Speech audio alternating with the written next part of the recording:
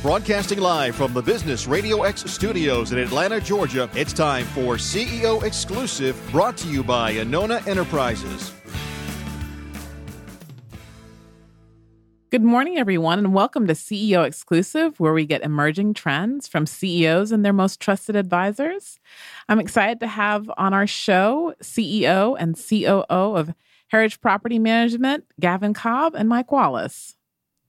Good morning. Good morning. So we're going to talk a little bit about real estate property management today. And I always love to talk about real estate because it's such an important part of the Georgia and the Atlanta economy. So Mike and Gavin, tell us a little bit about where Heritage actually sits in the market for property management in the Atlanta area. We specialize in the management of mandatory residential community associations, be it a high-rise condominium, master plan communities, townhome communities, essentially anything that's residential that has mandatory association fees and restrictive covenants. We are retained by the volunteer board of directors to manage the day-to-day business affairs. So basically you collect the dues. Do you make sure that the lawn gets cut, all those kind of basic things so that the people who are living in that community don't have to manage those things themselves? Correct. Great. What are the trends, in whether real estate or specific to property management that you think CEO listeners would be interested in knowing? What's been really interesting is the delinquency rates. Delinquency rates for the communities that we manage have dropped significantly. So, as separate business entities, because all these associations are nonprofit corporations, their financial health has improved dramatically in the last 3 or 4 years. Mm-hmm. We're also seeing a trend of a lot of people beyond the traditional millennials and empty nesters, actually families that are choosing to move in town, selling their 5,000-6,000 square foot homes in the exurbs and moving into townhomes in the closer inner city. Not significant, but we are seeing more than we've ever seen. And I think it's primarily driven through the commute times. Mm-hmm, mm-hmm. Yeah, of course, everybody knows that Atlanta traffic is dreadful. So I think that you're coming up on 20 years. Correct. This August, 20 years. Congratulations of 20 years with Heritage. So you've seen many cycles, including this last pretty difficult economic cycle back in 2008. Delinquency rates, and you can speak to this. I imagine that some of the delinquency rate improvement is a function of the fact that the economy is improving as well. Correct. And I believe it's also a function of, I would say, underwriting has improved in terms of qualified homeowners. Because an association, if they do not receive funds from the members, they can't maintain the common area. The pool can't be cleaned. It can't be opened. The clubhouse lights can't be turned on. The grass in the front entrance can't be cut. So it becomes a downward spiral. So you have a community where, say you have 50% of the people who are not paying their dues. It's very, very difficult to maintain the aesthetics, and the property values just plummet. We're seeing, I would say, more qualified homeowners that are able to pay the dues. Mm. What was it like during the recession? So just as a comparison. We saw a lot of broken communities, essentially bankrupt communities that were unable to maintain the basic upkeep of the communities. And it was actually very scary. Many times banks were appointed, they took receivership, and they retained us to just bare bones run the day-to-day. In some instances, we shut down swimming pools. I mean, we put a cover on the pool, and the pool was closed for 3 or 4 years. But those days seem to be behind us. Mm-hmm. And with regard to the moving, the people moving back in town, is it mainly empty nesters that are moving back? I would say primarily empty nesters and, of course, millennials. You see a lot of young couples choosing to buy their first home in town as opposed to a brand new cookie cutter, if you will, way out in the suburbs. Mm-hmm. Whereas I would say probably 15, 10 years ago, you would see young couples buying the newer homes out in the suburbs, and they still are, but there's a definite trend towards buying a much smaller home inside the perimeter. So how are these trends really affecting your business? It's a very interesting question. I try. No, it's actually been very positive because we geographically try to assign properties by portfolio manager. So we have what we call portfolio managers. We are in the community association management business, so we want the manager to be a part of that community. So, for example, if we manage a portfolio of properties, say in Decatur, we would preferably like to assign a property manager that lives in the Decatur area because that person is a part of the community.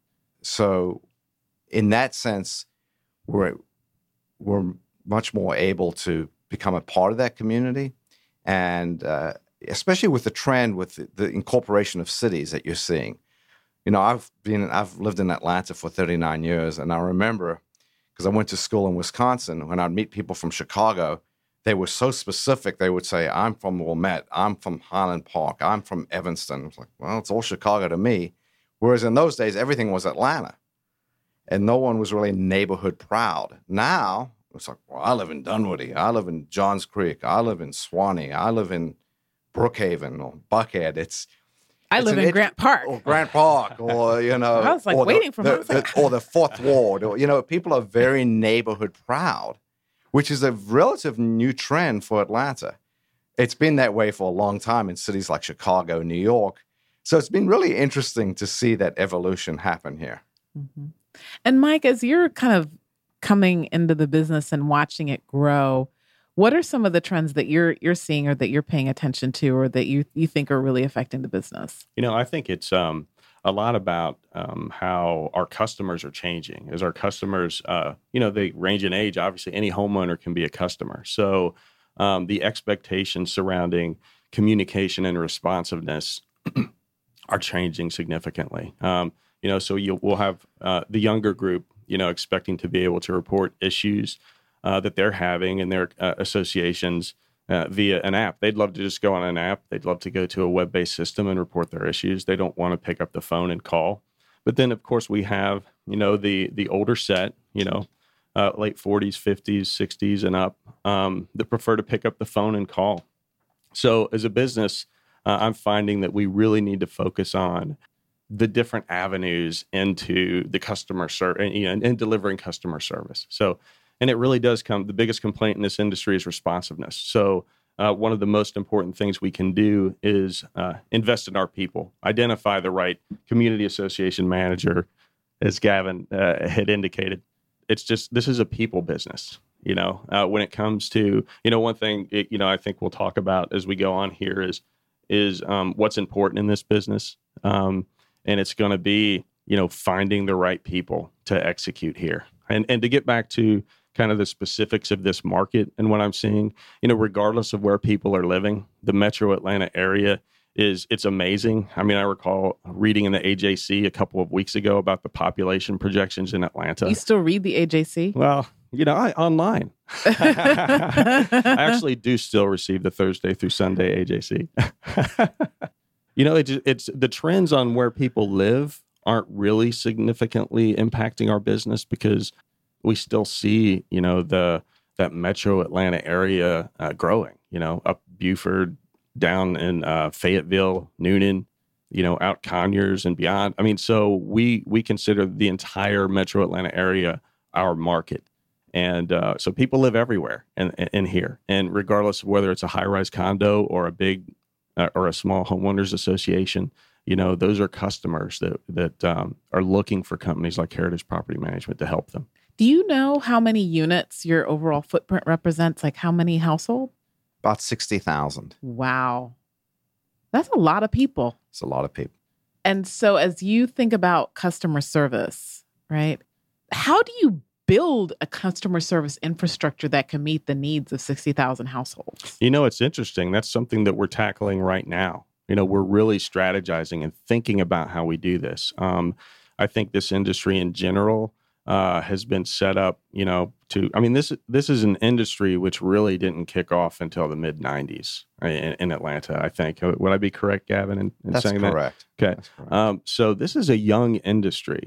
There is a professional designation that's governed by the Georgia Real Estate Commission. So it's the same institute or entity that's managing brokerage licenses and salesperson's licenses. So now there's this other designation, community association manager, and it can actually be a profession. But it's a nascent profession, and the expertise isn't necessarily prevalent. So we're trying to figure out ways to identify the best people that can become community association managers. Because if we were to simply rely on trying to attract people into the business that are already community association managers with experience, we're really limiting that population of potential employees, potential people that can help in this industry. So I came into this business just in March of 2015, so just over a year right now. And Gavin didn't hire me for expertise in community association management.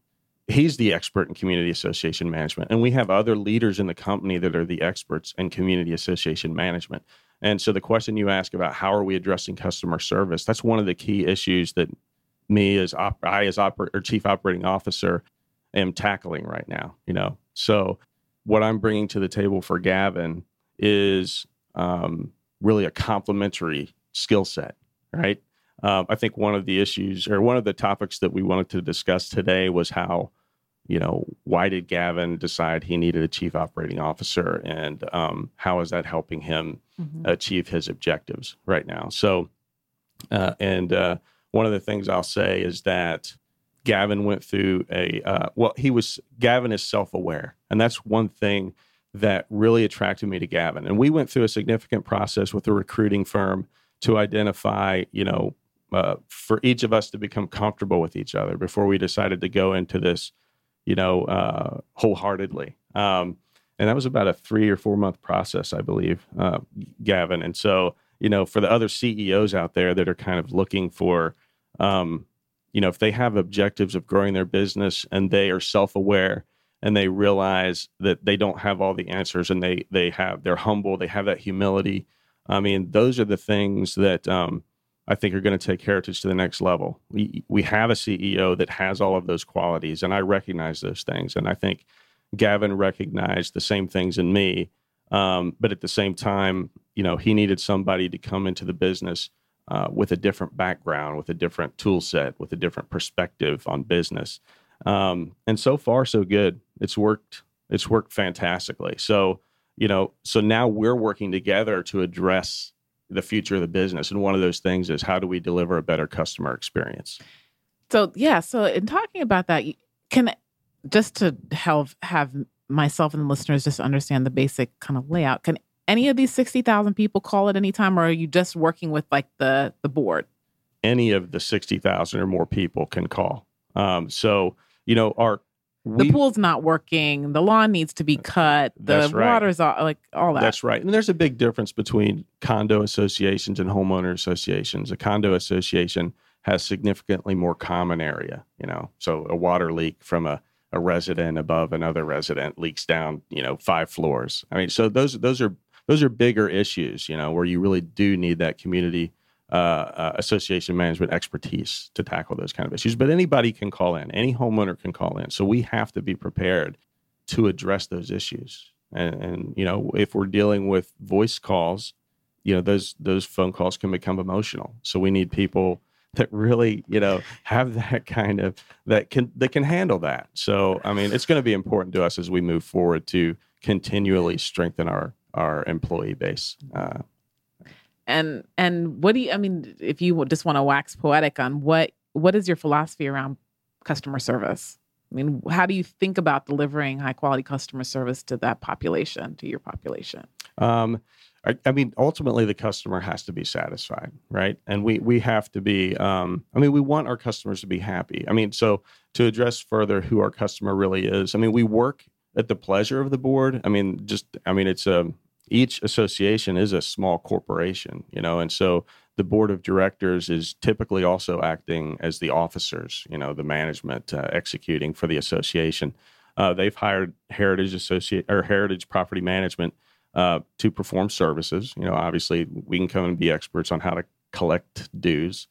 But realistically, the customer is the association, right? And it's all the homeowners in that association, because we know that the board needs to be working to promote or to better that association, to maintain property values, to contribute to quality of life. So, if we're working with a board of directors that we see isn't promoting those things that we know are important to other homeowners, we have to take that into consideration in how we approach and try to advise the board. But ultimately, the board of directors is in control. I mean, they could terminate Heritage Property Management according to the contract. And, but we take the approach that we want to advise the board so that our ultimate customer, all of the homeowners and that community association benefit. So it's interesting. It's a lot of art. It's not all science for sure. And typically any homeowner that's not delinquent can be on the board of directors. So you're dealing with a wide variety of personalities that sit on the board of directors. So that's why it's important to, I'm discovering it's an art. A lot of times we have to step back and our leaders have to decide who is the best community association manager in our employee base, to address or to help this particular board of directors. We have to identify who are the influencers on the board of directors. You're going to have presidents on the board that are retired, that are totally active, and really want a partner. You're going to have board members that really have no interest in doing anything, and want us to make all of the decisions. So we have to, it's just a wide variety of needs out there and boards of directors. So it's hard. We can't be a cookie cutter organization. One size does not fit all. And we recognize that. And we're working, again, it's going to be an evolution because I think we are at a significant point of change in this industry. I want to step back and say, why this industry is, it's even though it's a nationwide industry, it doesn't exist everywhere. I mean, I spent the decade of the 90s in Connecticut, in Fairfield County, Connecticut. Now, my wife and I bought our first house in 1997 in Fairfield, Connecticut, and it was not part of a community association, right? We could change our mailbox. We could paint our house whatever color we wanted. We could do anything we wanted. But, when I had a great job opportunity that brought me to Atlanta. I don't regret it at all. That company didn't succeed, but I love the Atlanta area. And when my wife and I, we were, young parents with a 2-year-old and another child on the way at the time, when we were reviewing the Atlanta marketplace and figuring out how people lived here, it was exciting. It's like, oh, what? We have a shared swimming pool and we've got tennis courts and, oh, this is fantastic. But we didn't really know what we were getting into when we came in. We didn't understand covenant restrictions and we didn't understand everything about it. But we accepted it. I mean, a lot of times in this industry, we're dealing with homeowners that don't really understand what an association is. They don't understand what covenant restrictions are. And that's another problem that we have to solve, is educating the homeowners, making them understand, why you can't extend your driveway necessarily, why you can't, paint your door, bright purple. It's a fun industry. It's there's a lot of funny stories, but we understand that, the home is, the most significant investment of the majority of our customers that they're going to make in their lives. And it's very important. People get emotional. And so it's just a unique business here and how we address this. And, we're working on it. We're working on it. And so, Gavin, you want to weigh in on like what is customer service at Heritage? What does serving your customers really look like? To me, I think it's very important to have a servant's heart. You have to check your ego at the door. It's people are calling. It's like a hotel, right? You check into a hotel room. You call the front desk. You're not calling to tell them how clean the room is. There's usually an issue. And that's why people call us. And we have to understand that and be empathetic. Empathy is a huge, huge part of customer service, and a sense of urgency. And just take care of the problem. Address it promptly. Do it in an empathetic manner. So how do you hire for a servant's heart? That's a very interesting thing. It's a very good question. So our interview process, we like to bring in people from various departments to interview the potential candidate. One of the big questions I always ask potential candidates, what did you learn from your parents? And it's a very revealing question. It tells a lot. To me, I had read it in, I think it was Inc. magazine. I had read this article. And I think it's a brilliant question because it tells you a lot about it kind of opens up the hood, if you will, and you really see a person for who they are based on how they answer that question. Yeah. So, long-winded answer, but to me, yes, a servant's heart, a pleaser. The ego needs to be checked at the door. It's very, very important in a customer service business where your customers are calling you with issues. That's what property management is. Mm-hmm, mm-hmm. Great. Well, I'd love to turn the conversation to talk about these people issues and how you think about building a team. So tell me a little bit about bringing Mike onto your team, Gavin, and like how you made that decision and how that worked. So I want to echo what Mike said about self-awareness. To all the CEOs out there, I think it's very important that you make a very honest decision and say, do I own a lifestyle business or do I own a growth business? And there's a profound difference.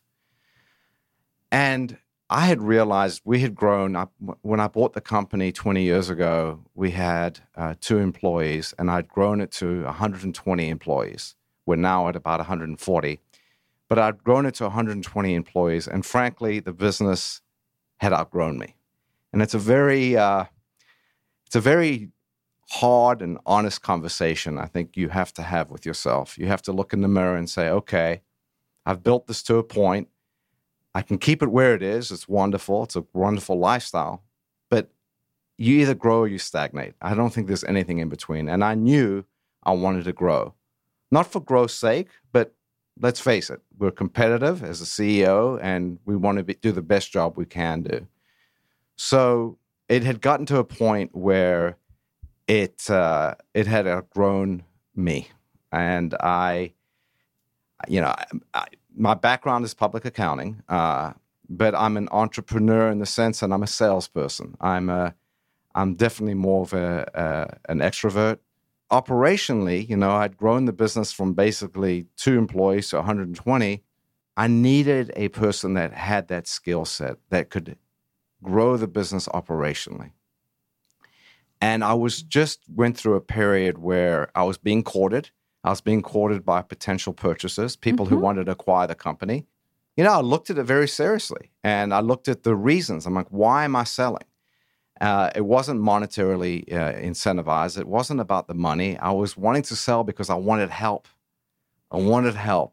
And these potential suitors were telling me, well, we'll bring in, all this expertise. We'll help you take it to the next level. And I went back and had this long conversation with my wife, and I said, why can't I bring in the expertise without selling the business?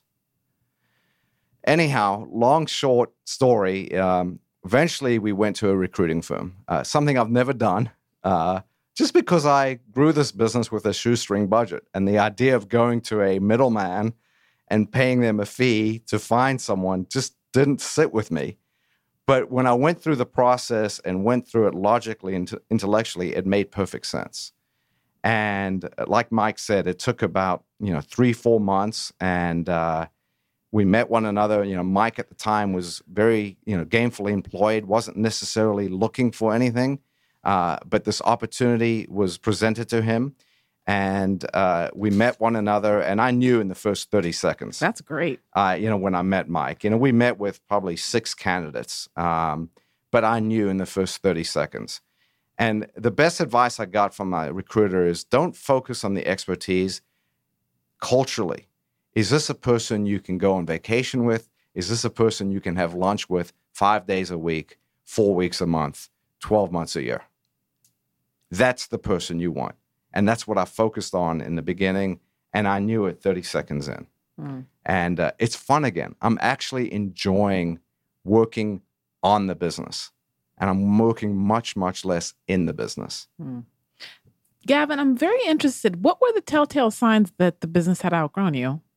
How did you know? It was consuming every hour of every day. It was consuming me. We would get a new account and I wasn't excited. I wasn't excited. It wasn't exciting me anymore. I was burnt out. You look at it intellectually, you sit there and you look at your financials and you say, why am I not happy? This business is thriving financially, but it was just literally sucking the life out of me. And it just didn't make sense. But I knew something had to change. And, I think there's a fallacy out there that somehow financial success equals emotional success. It certainly helps, but it just, I knew it wouldn't be sustainable. And I knew I wanted to grow it and sustain it and be proud of it. So to answer your question perfectly honestly, it got to a point where I didn't know some of the people's names that were working for me because I was just sitting behind a desk, grindstone, taking darts all day, just reacting. I was in a reactive mode. I wanted to get ahead of the curve. And I knew I needed help. Those were the telltale signs. Yeah. Really, honestly, when there were some people I would see in the hallway, I had no idea who they were. I mean, that will continue, right? If you get to 20,000 people. Understood, but I'm proud to say I do know everyone's name at this point because I'm spending more time walking the hallways. I'm not sitting there stuck behind my desk. I've got time to work on the business. Great. And Mike has enabled that to happen because we have complementary. This is the key. We have complementary skill sets. And how did you know, Mike, in the interview that this was going to work? It was really recognizing Gavin's self-awareness and his transparency. In the initial conversations with me, Gavin was fully transparent about what he thought the problems of the business were. And, Gavin I think for about a period of 2 years, he had recognized these things, when you said you were at 120 employees and, Gavin was self-aware and he tried to make decisions at the time, before resorting to a recruiting firm. So he tried to make decisions. He tried to take people internally in the business and empower them. So I could see, via the story that Gavin was telling me that he was trying for a long period of time to improve the business. So I could see that he was serious about wanting to improve the business and he just hadn't identified the right person or he hadn't taken the approach of, identifying what he called a partner. I mean, one of the first things he said to me was, Mike, I'm looking for a partner in this business, right? I mean, Gavin's my boss. He's the CEO of the company and he's in charge. But one of the things that he promised in the beginning was that he would empower me to make decisions. And that's been a big key. He empowered me to make decisions. One of my first recommendations to him after coming into the company and kind of assessing, I spent very little time behind my desk. I went and met everybody in the company. I was able to identify, again, with Gavin's help, some key people in the company that we thought we could promote to positions of leadership. It would improve the internal communications, cross-functional communications. About 5 weeks in, I didn't know how long it would take to make these decisions. About 5 weeks in, I went to Gavin with this recommendation that we promote a set of people to VP level positions and create these functional areas that the VPs were responsible for. And, if Gavin had said no to that initially, I don't know if I'd still be here. I mean, if he said no and we worked together and work something else out, that would be fine. But he didn't take the position of no, we just can't do that, right? So he actually did empower me to make those decisions. And ever since, that was just proof to me right away that Gavin was serious about improving this business. So he, stepped outside of his comfort zone, let somebody else come in and make recommendations and take them seriously and execute them. And that was a big deal. And I think it all comes to that complementary skill set. It comes down to empowerment. And, a lot of it, the foundation is Gavin's self-awareness and his humility, right? We both don't have all the answers, right? I mean, it takes both of us coming together and it takes the people we're surrounding ourselves with that are in those VP level positions and on down throughout the company. We take that same approach. All of these VPs we're empowering them to do their jobs. We're not dictators here. I mean, we believe a great deal in collaboration and communication. And I know those things, sometimes sound trite, but we take them seriously, and we really try to give substance to those things and make them real in our company. And how does that look? So, I mean, there's always this balance between empowerment and then having people go off the ranch. Right. So how do you strike that balance, and what does that look like in the day-to-day operations of the business? Well, definitely. I think the key is that we're always communicating. I think that Gavin can view and I can view, because we're so aware of what's going on in the company. I think we're able to, and because we really promote relationship building in the company, that I think the risk of that happening is lessened because, we have enough formalized meetings to communicate. We're developing friendships or at least collegial relationships across the company. So I think the company is of the size right now where it works. It's easy to keep things from going off the rails as long as we're paying attention, and it's working, and it's identifying the right people in the first place to make sure those things don't happen. So you're definitely empowered, but you're working as partners too. Like we promote the idea of not everybody has the answers in the company, and we're working together on solutions. And as long as people have those skill sets, including humility, I think that things won't go off the rails. As long as we're identifying the right people, and we're correcting too. As if we make decisions and they're wrong, I think that we recognize those things early, and we're not afraid to course correct as we go on. Another thing that I'll say that that really it's not a requirement for a CEO and when they're identifying a partner, but it ended up being important to us is Gavin and I can really sympathize with each other from outside the business. We're both at similar stage. I think we're a month difference in age. Again, this isn't a requirement, but it's really helped us. We're at similar stages in life. We both, love being parents. We have children of the same age range. We're both married. It's the things outside of the business are important too. I mean, Gavin indicated, are you there's two different spectrums. There's a lifestyle business and there's a growth business, and but we don't want to spend 100% of our time, focusing on growing the business either. I mean, that we believe that, we're helping each other achieve that life balance too. Mm-hmm. I mean, Gavin just went on the Atlanta bike ride this past week from Atlanta to Savannah with his 16-year-old son. Right. So he was able to comfortably take that week off and do that. And that's important to him. And those kind of things are important to me. This week, I spent Monday through Wednesday taking my oldest son, who's going to college. I went to his university orientation. And so, those things were important to Gavin. And as part of that recruiting process, we identified those things as well. So we can sympathize with each other because we're both going through similar stages of life. And that's been important too. So, it's not all about business here. It's about having fun. It's about supporting one another. And, we promote that on down throughout the organization. We encourage the VPs to take vacations, and it's not all about business. I think if you're focused on business, 60 or 80 hours a week, unless you're that kind of, entrepreneur that just like wants to live and breathe it constantly, then you're going to get burnt out. And you're not going to have fun. And I think Gavin learned that as the business got to that threshold where it wasn't fun anymore. So you mentioned something a little bit earlier in the conversation about strategizing, right? And that's kind of my trade. I'm a strategist by profession, and I would love to hear your perspective on how you think about building a plan for the future growth of Heritage.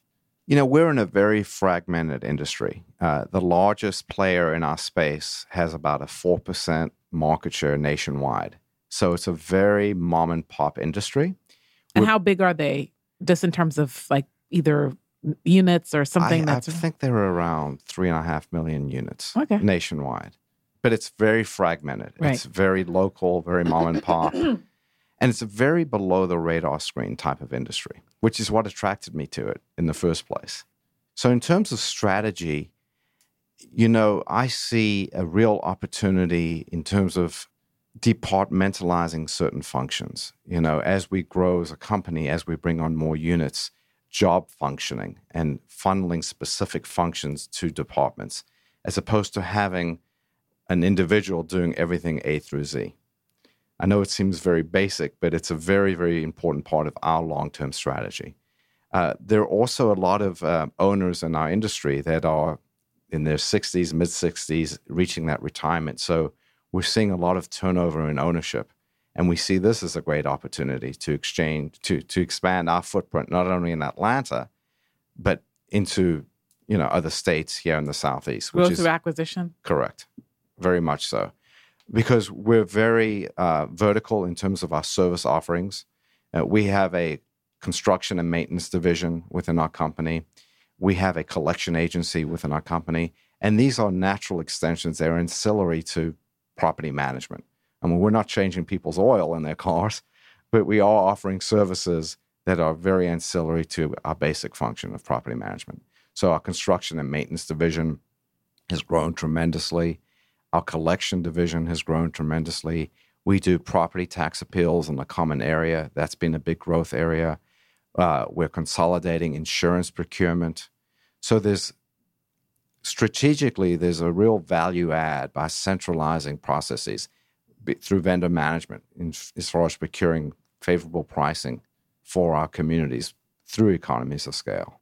And do you have a formalized strategic planning process? How do you actually come together to plan to take over the world? It's not formal right now. I mean, I think we're at the size right now where a lot of our conversations are just, walking back and forth to each other's offices. I'll just pop in and we'll spend 15 minutes talking about issues, and things have been coming together that way. I like to walk personally. I've got my Fitbit on right now. And we take walking lunches. Oh. So it's an informal process. We currently, it could, as we grow, we're going to get to the point where, we're going to develop those kind of strategic planning sessions. I mean, but right now it is informal right now. Got it. I'll say.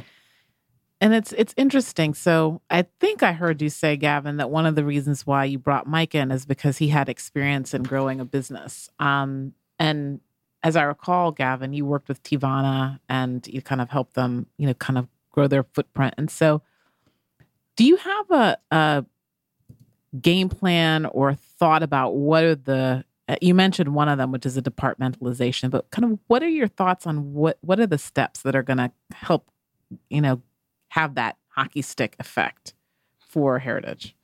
It's really about, as we grow, and it's going to be about identifying the right people, and it's going to be constantly challenging the org chart. I know, one thing I learned in the Teavana experience is in the latter stages when Teavana was being acquired by Starbucks, I learned from Howard Schultz that he constantly challenges the org chart. I mean, it seemed like every 3 to 6 months there'd be another huge announcement on an org chart restructure. I mean, when you say challenge the org chart, what does that mean? It means you look at it and say, is this effective? What is the exact role of this particular vice president or this director? What changes are happening in the industry? I mean, right now we're looking at, I just want to share something with you.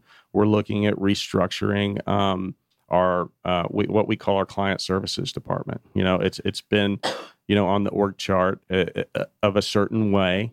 And we're coming together with the VPs and other key people in the company that are stepping up and owning it, and listening to ideas about how we restructure the client services department. And it's at the very beginning stages, so we are strategizing there. So we picked a topic and we said, what's our customer service experience? How are issues being reported by the homeowners? And we're trying to get statistics together about.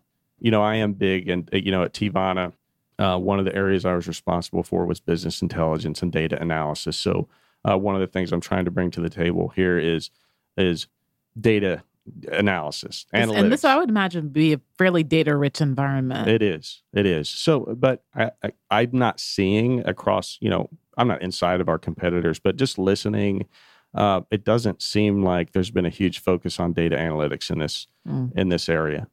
So we're really, we're in the middle of really getting our information together, trying to, get better insights into the business. So we're combining people with data analytics, and we're just constantly, again, when I say constantly challenging the org chart, I think we don't accept the status quo. So we're going to move forward. I mean, the status quo is the killer. We take leadership seriously. We invest in leadership sessions. We had 21 people in our company come and sit through a leadership session given by the Columbus State University Leadership Institute. We do annual retreats. Getting back to, did we do real strategizing this year at our annual retreat? I wouldn't say it was like what you would consider, the kind of vision that you're talking about that we'll get to on these formalized strategy sessions. But right now we're just taking the steps. We aspire to be that kind of organized company that can, really have, better budget. Hey, listen, you're succeeding, so don't worry. But proof is in the pudding. But yeah, challenging the org chart, I think, is have I done a good job of describing what I mean by that? The challenging, because we're like, for instance, right now we're, I'm happy to say that we've hired we currently didn't have a VP level human resources person, so we've just strengthened our human resources because I consider people the key, right? And Gavin does too. So we're investing in a VP of human resources that's going to be starting in our company in August. And we're excited about that. So as far as strategy goes right now, we've been focused on, since I've gotten to the company, on people. We haven't been focused necessarily on tools yet. We're leveraging the tools that Gavin had invested in previously. So we're focusing on improving the people, right? Getting the right people into the company as we grow. And, we're at the point where we feel like we don't have to replace people that exist in the company because we have that growth mentality, right? So we're bringing on more people. And as we bring on more people, we're putting them through, we intend to put them through greater scrutiny, right? With this VP of human resources coming in, we're going to be focusing on things. And we look across, bigger successful organizations like Google. I mean, a lot of people like to look at Google, and there's a reason why they want to look at Google, right? Because they're so successful. So, but actually at my son's orientation, he's going to Miami University in Ohio, which is my alma mater.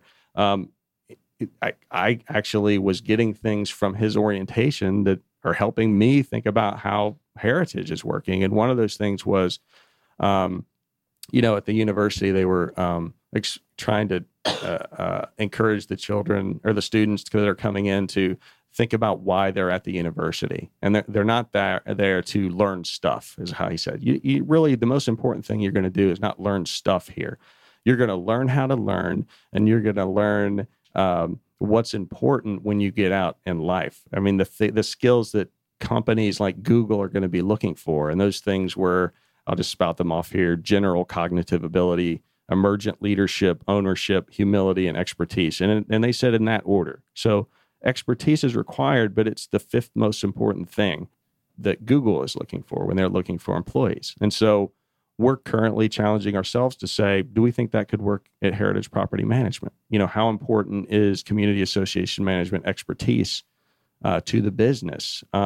And it is important, right? I mean, we have to have that expertise internally, but can we bring on people into this profession and teach them that expertise, right? So we're challenging our org structure even in a way to say, do we have all the levels we need? Are we too flat in certain areas? Do we need to have a junior CAM?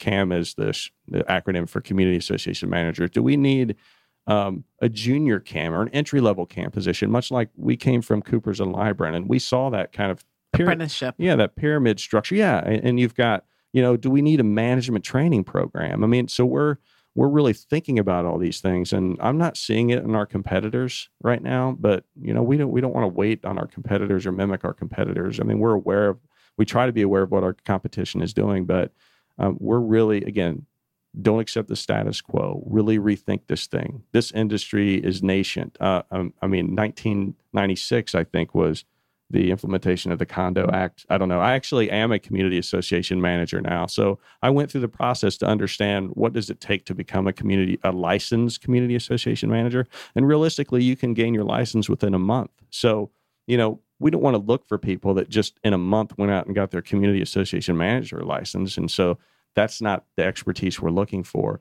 And those aren't necessarily the most important skills we're looking for. So we're challenging this. We're not going to accept the status quo. We're investing in people. And, we definitely want, as far as, what we would love people listening to this to take away is that, we are, this is a profession. Community association management is a profession. You can become licensed. There are jobs available here, and we're interested in the best people. So I do want to make sure people do hear that, coming out of this this interview. Great. Well, I'm just wondering if folks want to get in touch with you to hear more about what they've heard on today's show. How can they do that? We have a website, www.heritageproperty.com. Main corporate offices are in Sandy Springs. We're at the corner of Roswell Road and Northridge. And we also have a South Metro office in Fayetteville. And of course, our main phone number is 770-451-8171. Great. Thanks so much for a great show, gentlemen. Thank you. Thank you. This show is brought to you by Anona Enterprises, where strategy is your access to money and performance. Learn more at AnonaEnterprises.com.